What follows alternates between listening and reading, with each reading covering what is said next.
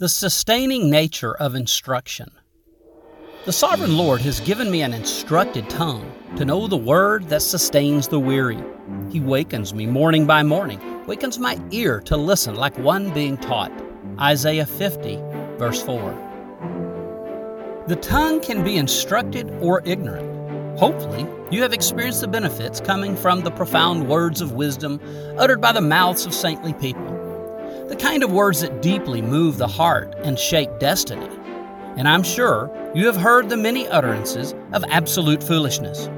For that seems much more prevalent in our media-crazed, YouTube-driven society.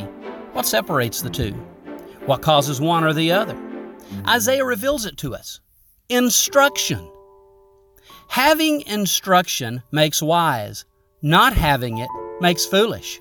There are two kinds of tongues, instructed and uninstructed. Only the sovereign Lord can give true instruction, for every competing source of wisdom delivers ignorance. False gods employing false prophets, speaking foolish nonsense. Is this not where we are in our culture?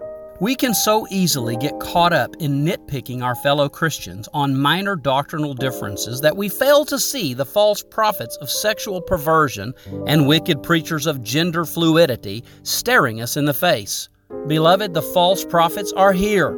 They track with Jezebel and the Nicolaitans, embracing sexual perversion, even coupling it with spirituality. See Revelation 2. We can listen to these fools, or we can listen to the prophet of God who has heard his voice and can give the instructed word that helps sustain us in weariness. Follow this ancient path, and we will also develop the instructed prophetic tongue that gives words that bring rest. Jeremiah 6:16. Are we listening to God? Are we willing to be taught? People who only hear don't heed, but those who listen learn and do. James 2:22 through 26. If we are teachable and have a willing spirit, we will not only hear, but listen, and God will instruct. We will learn, and encouragement will come.